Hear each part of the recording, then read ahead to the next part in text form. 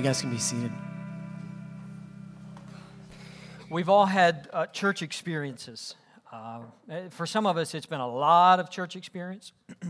For others of us, it's been a little bit of church experience. I mean, even if this is your first time ever coming to a church, you've got like 30 minutes of experience under your belt already, right? We have some history with church, and for some of us, like I said, it's been a lot. For others, it's been a little.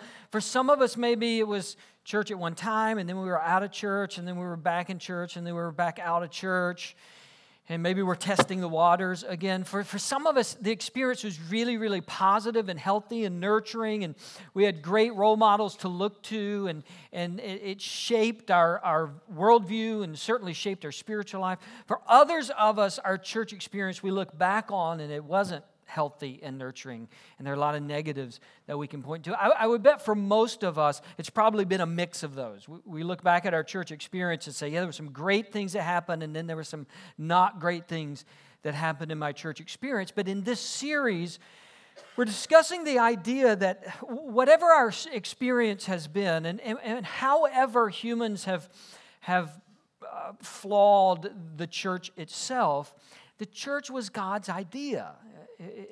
It's what He wanted in this world, and it was started by Jesus. This was Jesus' idea. It wasn't a bunch of pastors that got together and said, hey, let's do this, and get people together, or religious people who got together and said, hey, we should meet on this day, and this is what we should do. It was Jesus. It was His heart and His plan to have groups of people all over the world that would extend His kingdom and His plan and His purposes and His mission. And it wasn't just a plan in His idea, but we discussed a couple of weeks ago that when Jesus needed a metaphor to describe how He felt about the church, He chose groom and bride. He said, yeah, that's like my bride. That's what I think about. I love the church. So the church is a big deal to Jesus. And so we're trying to maybe remind ourselves, or maybe see for the first time, why the church, why the bride of Christ is so important to Him. And I want to jump to Acts chapter 2.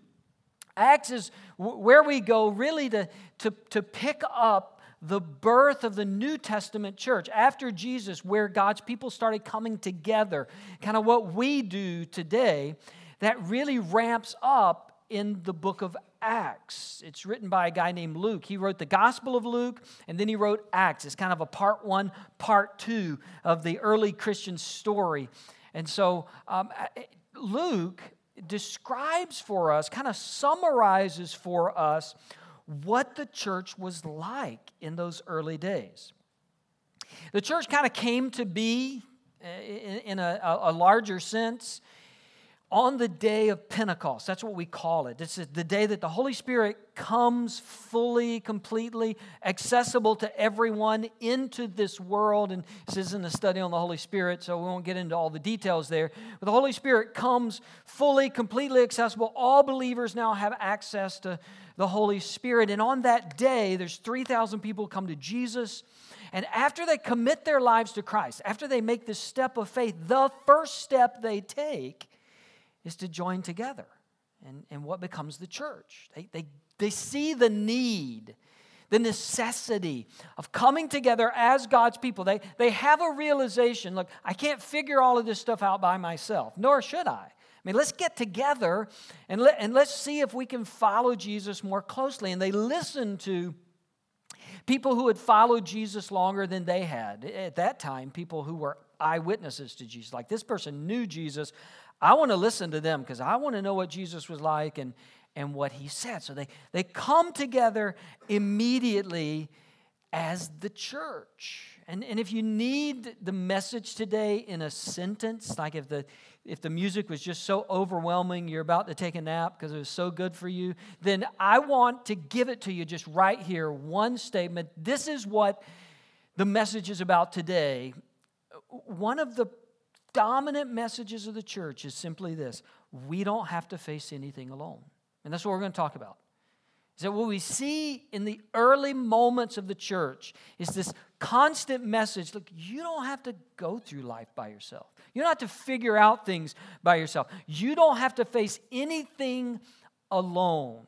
Now, we can choose to face things alone. Right? We could choose to do it our way or keep people at a distance or not open our hearts to people or kind of stiff-arm groups or not be a part of a church.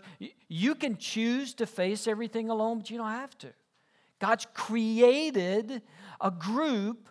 God's created the church so that you and I could experience life in community. We could get help when we need it. And we see this so clearly at the beginning of Acts.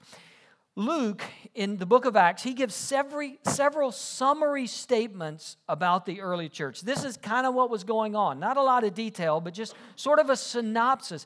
This is what it looked like and felt like to be a part of the church in those early days.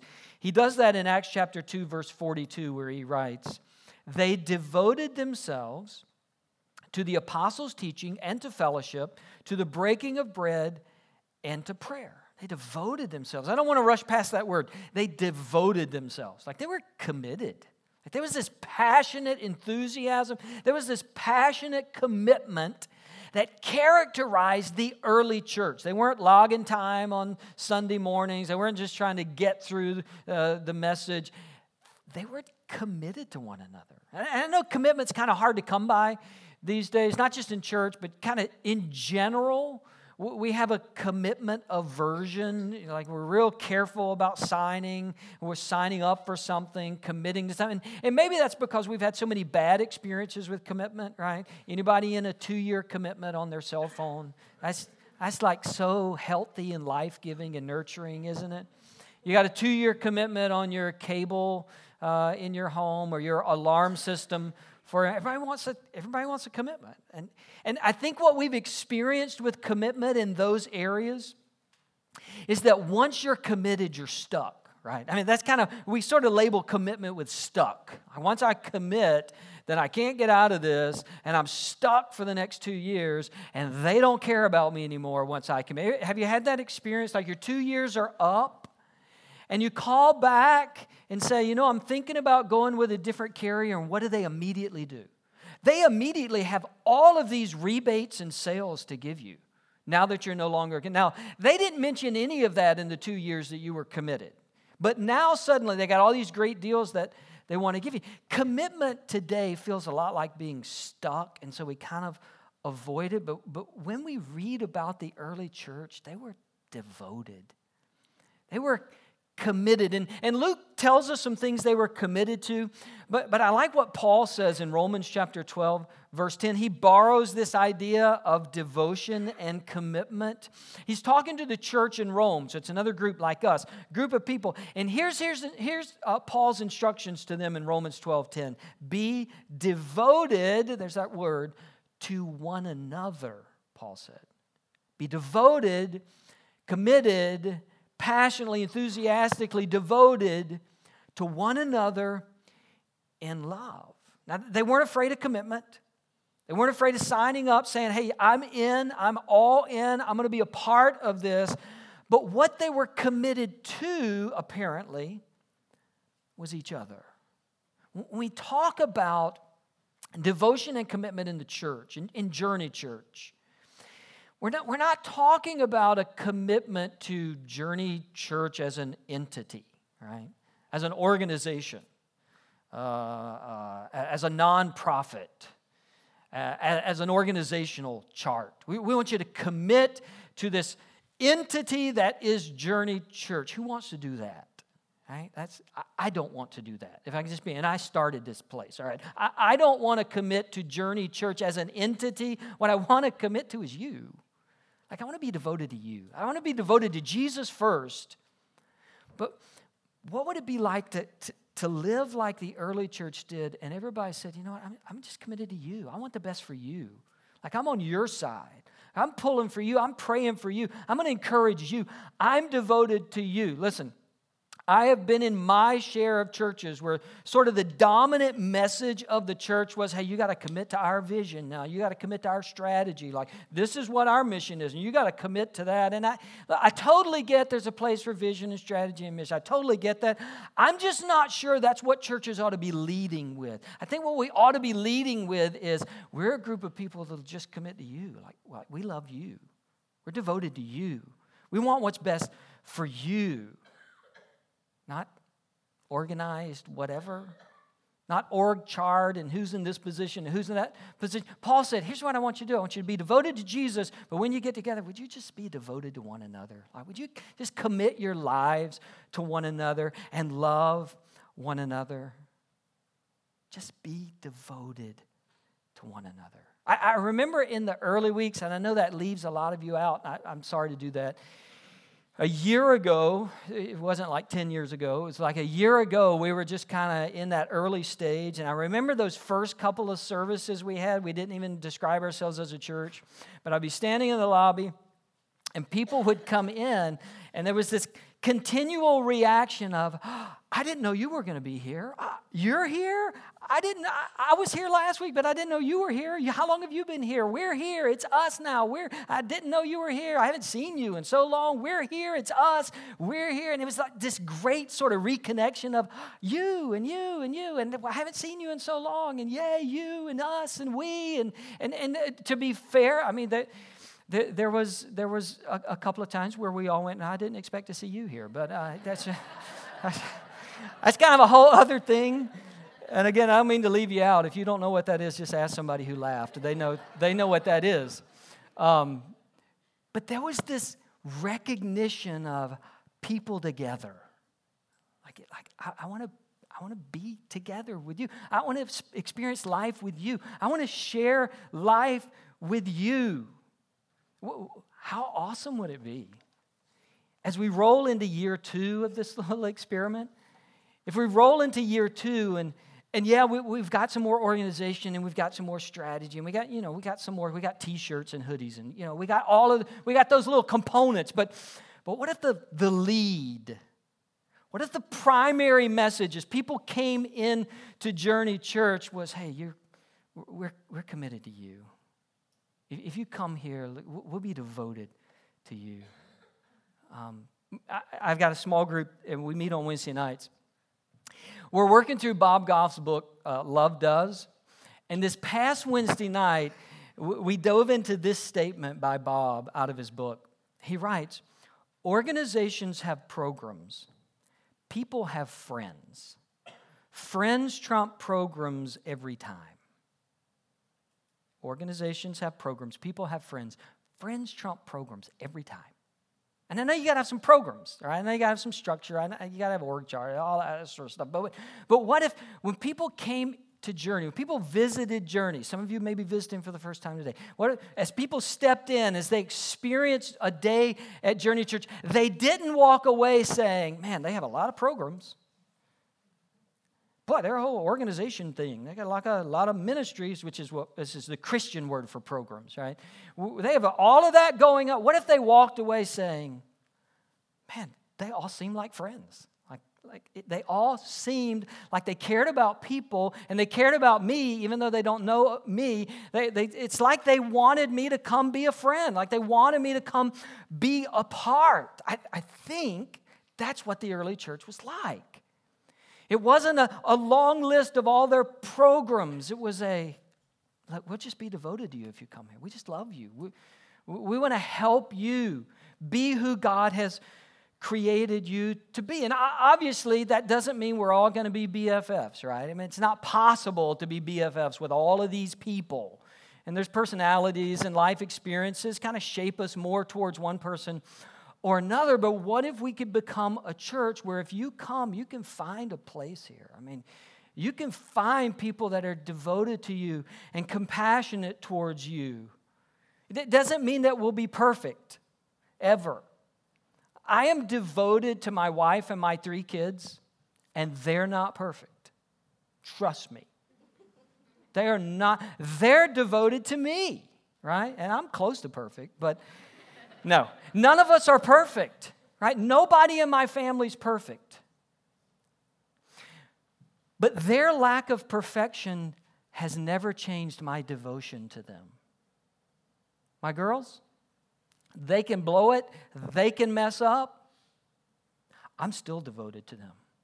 I still want them to experience the absolute best in life that they can possibly experience. I want them to experience everything God has for their future. I want them to walk close to God and trust God and live in faith. I want to see God do great things in their life. And just because they weren't perfect on Monday doesn't mean I'm no longer wanting all that on Tuesday. I'm devoted to my wife and kids. And the church is kind of that way. We won't always get it right. We won't be perfect.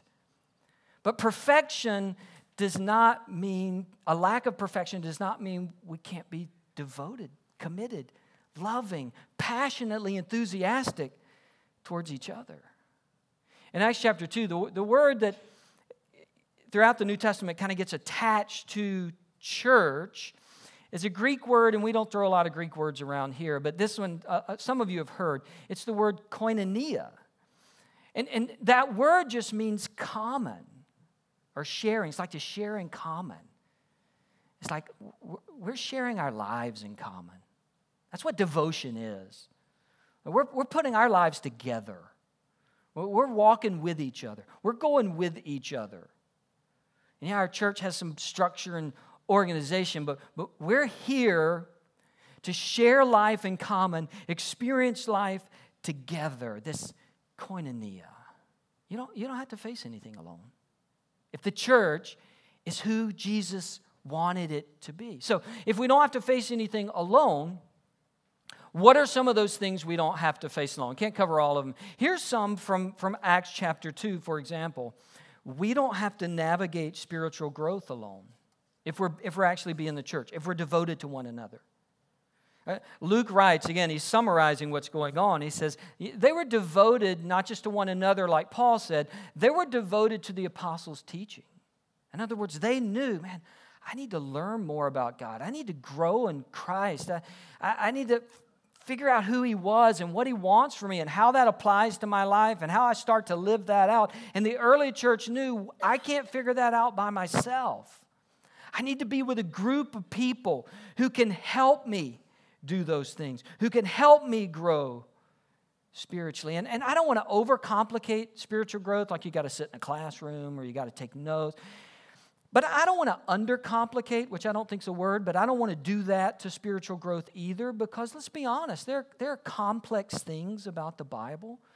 And sometimes it's difficult to know, how do I get principles out of the Bible and apply it to 2016 when there's so much about 2016 that's not like Bible times? And how do I make that bridge without doing an injustice to the Scripture or doing an injustice to what I'm experiencing right now?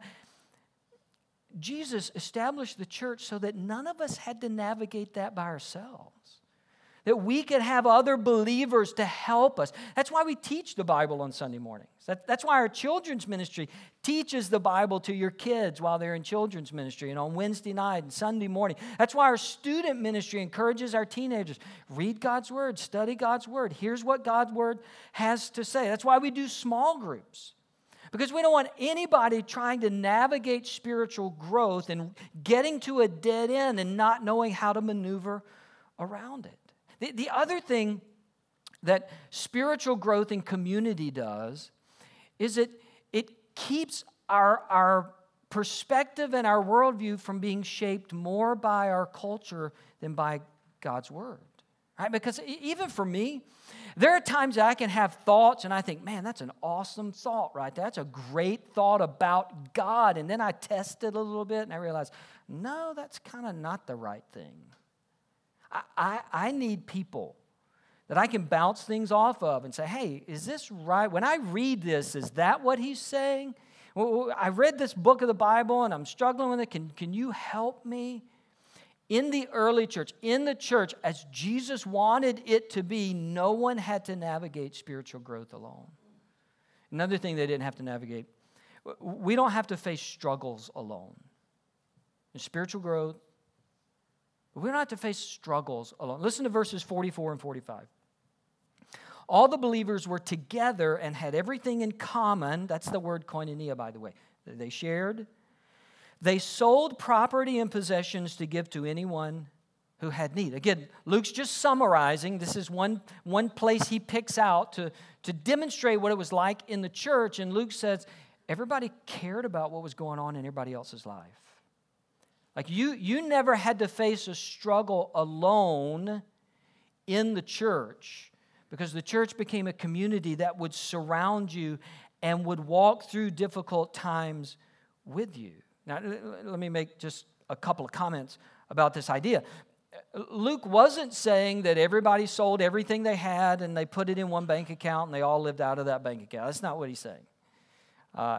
Luke is not saying that every Christian for the rest of time should sell all their possessions and give it away or pool it together and live out a common fund. That's not what he's saying. We know in the rest of the New Testament that there were believers that owned property and had things that were their own. He's not saying we're supposed to liquidate all of our assets and dump it in the church account and take care of everybody that way. As a matter of fact, in Acts chapter 4, verse 34, again, a summary statement from Luke, he writes, from time to time, those who owned land or houses sold them. From time to time. When there was a need, when they felt like God was leading them to do this, then they would respond. Nobody had to face their struggles alone. I think, really, Luke's trying to draw us into a mindset of how to view one another in the church. A couple of things about that mindset. One is, I must care about the needs of others and not just my own needs, and when possible, try to meet those needs. I mean, that's what Luke's saying. Look, you can't just think about you. You can't just be focused on what you've got going. If we're in community, if we're sharing in common, if we're devoted to one another, there's got to be times when I step back and I say, look, who else has a need that maybe I can meet? Who else has something going on in their life that I could step into and that I could help? I could be a part of. I at least have to have that mindset. I at least have to think those thoughts. Another way of saying this, I can't look at anything in my life and say, that's mine, you can't have it. I mean, if I'm a follower of Jesus, engaged in community, then I can't look at what's mine and say, no, that's mine. You can't touch it. You can't have it. There's nothing you can get that's mine. I worked for it, so hands off. Instead, I've got to view my possessions with an open hand. It's not that I give everything away. It's not that I sell everything I have. But it's that everything that I have in my life, I'm willing to say, God, this doesn't belong to me, this belongs to you. And if you want to use it in some way, I'm going to be okay with that. I'm going to be open to that. I'm going to consider that. It's not mine. In Acts chapter 4, again, verse 32, Luke writes, all the believers were one in heart and mind. No one claimed that any of their possessions was their own, but they shared everything they had. No one said mine. You can't have it. They said, yeah, this is mine. I bought it. I worked for it. But if God wants me to use it somehow in somebody else's life, I'm okay with that. I'm not going to walk through life with my hands clenched around stuff. I'm going to allow God to use me and my life in the lives of other people. Now, let's kind of balance that with another mindset, another thought, just have a practical discussion here. Money doesn't fix everything, right? I mean, money doesn't fix everything. As a matter of fact, the needs in some people's lives are not financial. That's not what Luke's saying. Luke's not saying, like, just give everybody money and they'll all be happy. Money doesn't fix relational breakdowns, emotional breakdowns. Sometimes what people need is not a $10 bill. They need an hour to sit down with somebody who cares about them, who's devoted to them, who loves them, who wants God's best for them. So when it comes to my time, I can't say mine about that either. I've got to ask God, can you use me in somebody's life to walk with them through a struggle that they're having? And let's be real honest. Money doesn't always fix money issues, does it? Money doesn't always fix money issues, because sometimes it's not just I need to make this payment that's the problem. It's I need somebody who cares enough about me who will sit down and do the hard work of helping me budget better and organize my finances and maybe downsize so that I don't keep getting back into this situation. Luke is not saying everybody sell everything you have and just give away money. I think what Luke is saying is just be available to help people. Be available to walk through difficult times and struggles with other people. Another thing we don't have to do alone, we don't have to pray alone. We don't have to pray alone. Luke says they were devoted to prayer. And yeah, some of that was individual prayer, people praying by themselves, but it was also the idea of them praying together, collectively. Let's pray for the same thing. I don't know if you've experienced this, but boy, there's something powerful when you know other people are praying for the same thing I'm praying for. I'm not the only one praying this prayer. I got other people praying, and they're checking on me, and they're texting me, and they're posting on my social media, hey, I'm praying for you. Maybe it doesn't seem like a big deal to you unless you're the one that needs that prayer. And then it's a real big deal to know I'm not praying alone. That's one of the reasons we have a prayer ministry here. It's one of the reasons we encourage you to write prayers on the back of the tear-off card and put it in the bucket when it goes by. Because every Monday morning there's a group of people that will pray with you and for you. They'll pray the same things that you're praying. You don't have to pray alone. And I've got a prayer that I need all of us to start praying over the next couple of weeks and months. I'm going to tell you about that at the end. But I need us as Journey, as the people of Journey, I need us to join together and to begin praying for something really specific. And I'll talk to you about that at the end. One more thing. Luke writes in verse 43, everyone was filled with awe at the many wonders and signs performed by the apostles. What Luke is saying is, when God's people got together and they were this kind of church, devoted to one another, praying with one another, helping each other in struggles, loving one another, committed to one another, when that was going on in the early church, incredible things happened. He just calls them signs and wonders. Just like, you wouldn't believe me if I told you. It's like God just did stuff, and it was amazing things, and we were all amazed, and we're standing back and look at what God did in the middle of us.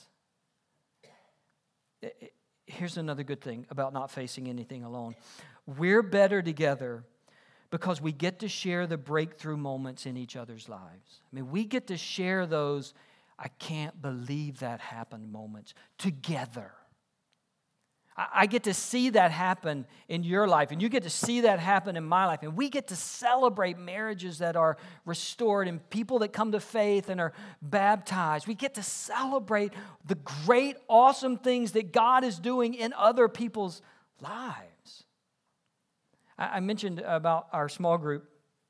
We're going through Bob Goff's book, and at the beginning of the semester, one of our members, a lady named Robin, she comes to the early service.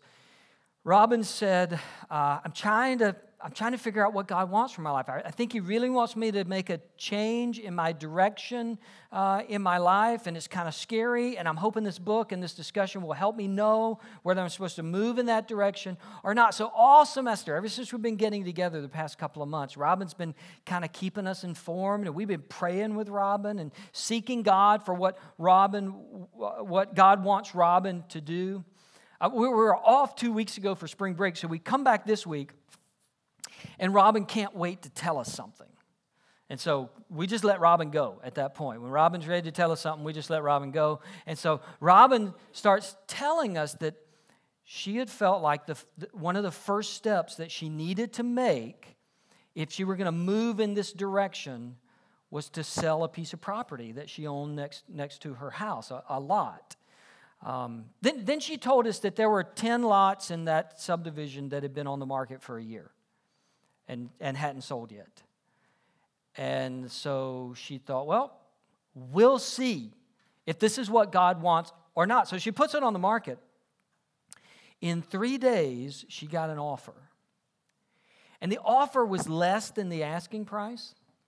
So she told her agent, well, go see if he'll give us the asking price, right? I mean, because, hey, if God's going to do this, God's going to do this, right? So go see if he'll give us everything we're asking. Agent comes back and says the buyer is going to pay full price and all of the closing cost. Your piece of property is sold. And she's tearing up as she's telling us this story. And we've been praying with Robin for like 2.5 months about this particular issue. And she took one step, and God did something unbelievable that none of us expected him to do. Shows you where our faith level is. But none of us really expected that. And all of us get to celebrate that. We get to celebrate. God, you did something we didn't expect and we didn't think would happen. We got to be a part of that because we live in community. We live in koinonia together. We're in each other's lives. We're devoted to one another. Right? I can tell you, I am more devoted to the lives in that group than I was 3 months ago because we've shared our stories. We've cried together. This past week, several of us shared about huge losses in our life. Robin celebrates this incredible thing that happened in her life. That is the church. That's the church when we're devoted to one another. Not some vision or strategy or something that we come up with or org chart. When we just love and are committed to Jesus and to each other, wonders will follow. Because that's what God wants to do in his people. God has not changed in the past 2,000 years. And what he did in the book of Acts and what he did in Romans and Philippians and all the early churches that began to spring up and began to advance the gospel and advance the kingdom, he still wants to do today if we'll be devoted to him and we'll be devoted to one another. Let's pray. God, we ask that you would make us what you want in your church. You'll make us what you want us to be, devoted to you, devoted to people. People who are here, the people who will come, the people of our community. Help us to love, commit, share our lives in common so that no one has to struggle alone or pray alone or grow in their spiritual life alone. Help us to be together, sharing life in common. And yes, we need strategies and vision and we need structure, but help us to only adopt those things that advance a devotion to you and advance a devotion to people. And if our strategies and structure and vision at some point no longer does that, help us just get rid of that and get a new one that helps us devote our lives to Jesus and devote our lives to one another.